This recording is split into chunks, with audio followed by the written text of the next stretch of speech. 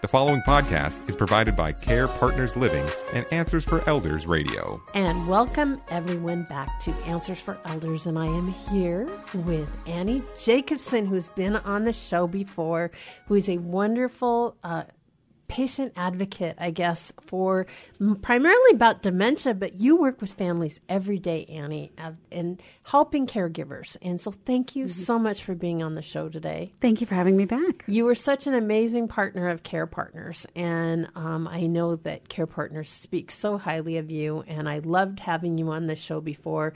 But this is really a special show just for family caregivers. And, you know, it's probably what I've always said. It's the hardest job that I ever did, but it was also my greatest privilege. And having that journey in my life is something that I will never be the same afterwards. And I think we all are.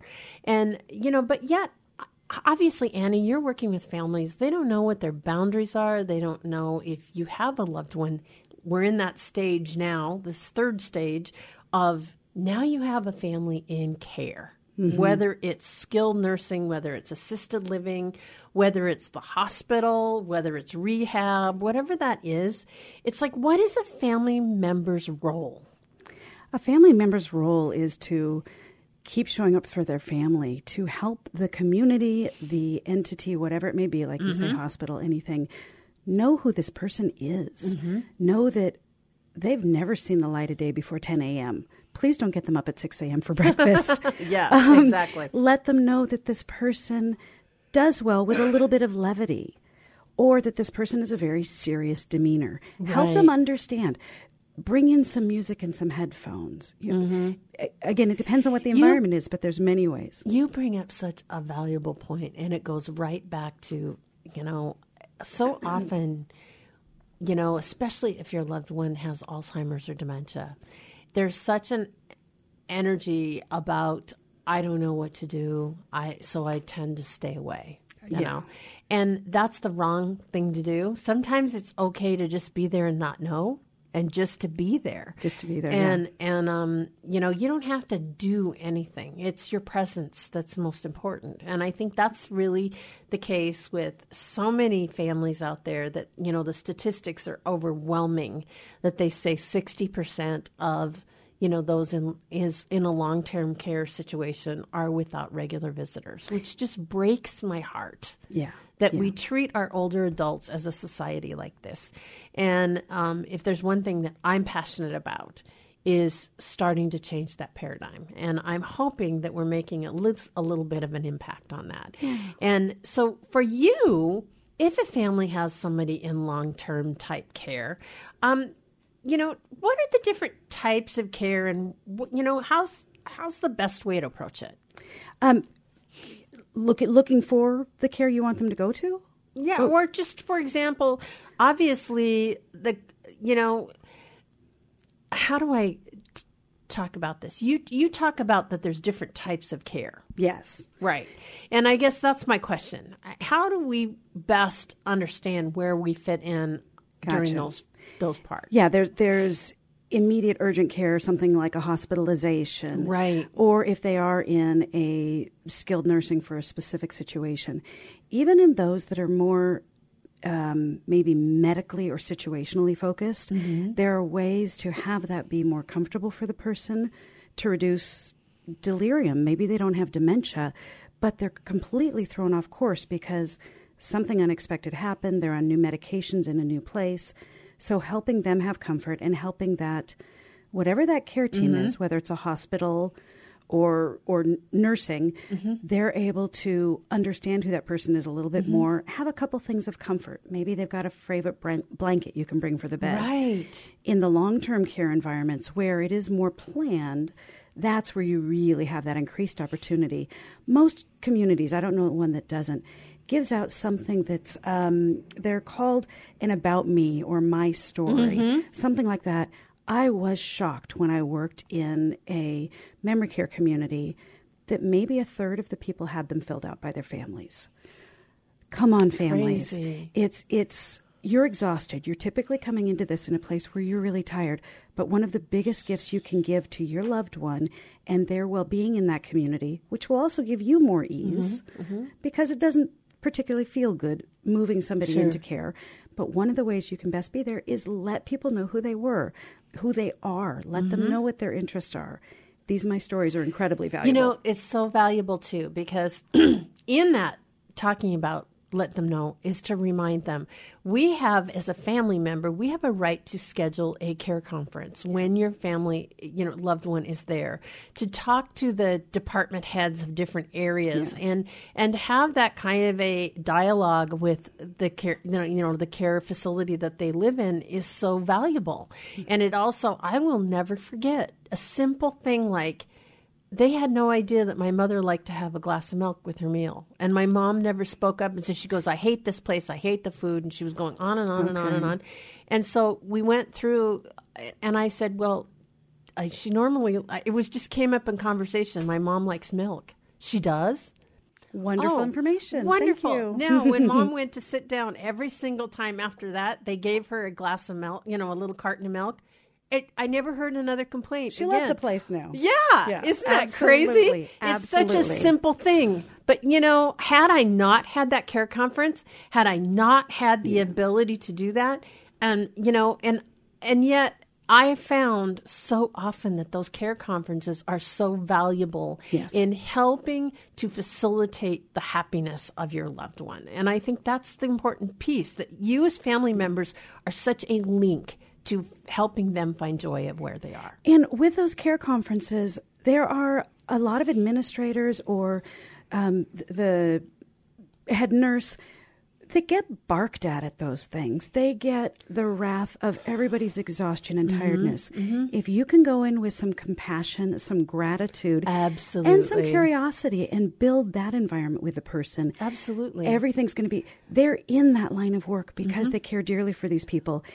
And they're often running on empty. So if you show up and care about them, they're going to better collaborate with you for the care of your person. And, just understand that you guys are a team. Yes. It's not about you against the facility, wherever your parent lives. If it's assisted living or whatever, look at that relationship as a team. Absolutely. So we're talking again to Annie Jacobson. And Annie, you are a family dementia care coach.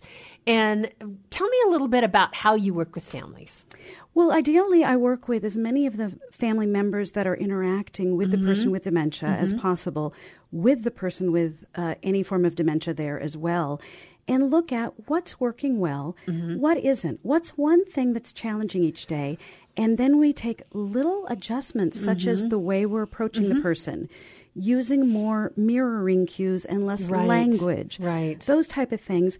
And then from looking at one interaction and how we can change mealtime, how we can change breakfast, that family then sees how they can extrapolate that out to other activities and ways of engaging. Absolutely. And, when in my book, I talk about the difference between being a quote-unquote caregiver to an advocate. Yes. To me, advocate is much more of a positive slant on being that day-to-day caregiver. And an advocate also, coming back to setting those boundaries up front, which we've talked about earlier in the show with Sean, it's like making sure that you are honoring your own boundaries. And I think that is the key of understanding that, number one, when you're making choices for your parent, if you're put in that position that you're having to make those life-changing choices, I was in that situation. Yes. It's their life, not yours. It may not be the way you want it to be, but it's having those conversations up front to say, you know what, mom or dad don't, they want it this way, right? Yeah. And to honor those choices. It's the respect factor. The personhood. Who is that person? And they still deserve that any opportunity they can have it. Any place they can still be seen as having choice. For my individuals with dementia, it keeps the brain firing. For anybody, it's a sense of dignity and comfort and being seen. Right. It matters. Yeah. Right. Yeah, having Absolutely. that choice matters. Absolutely. And I think the other thing, like what we talk about again, when it gets harder, that's the time when you need to do more work on you rather than focusing on them. You know, when mom or dad are in 24-hour care or in assisted living, your day-to-day things aren't needed as much. But what I would say is set boundaries, set healthy boundaries. Yeah. I learned, and I was very glad that I had some coaching. When my mom went into assisted living, I used to go every day because, oh my gosh, you know, what's mom going to do? And it's like, one of the director of nursing took me aside and she goes, your mother will never integrate her here well if you're here all the time. You're keeping one foot outside for her, and that doesn't allow her to be here entirely. No. Yeah. And so I learned initially, she told me, I want you to come once a week. And that just flipped me out. It's hard. I said, really? She goes, absolutely. But then I learned, okay, then I started coming more often, but we set a day.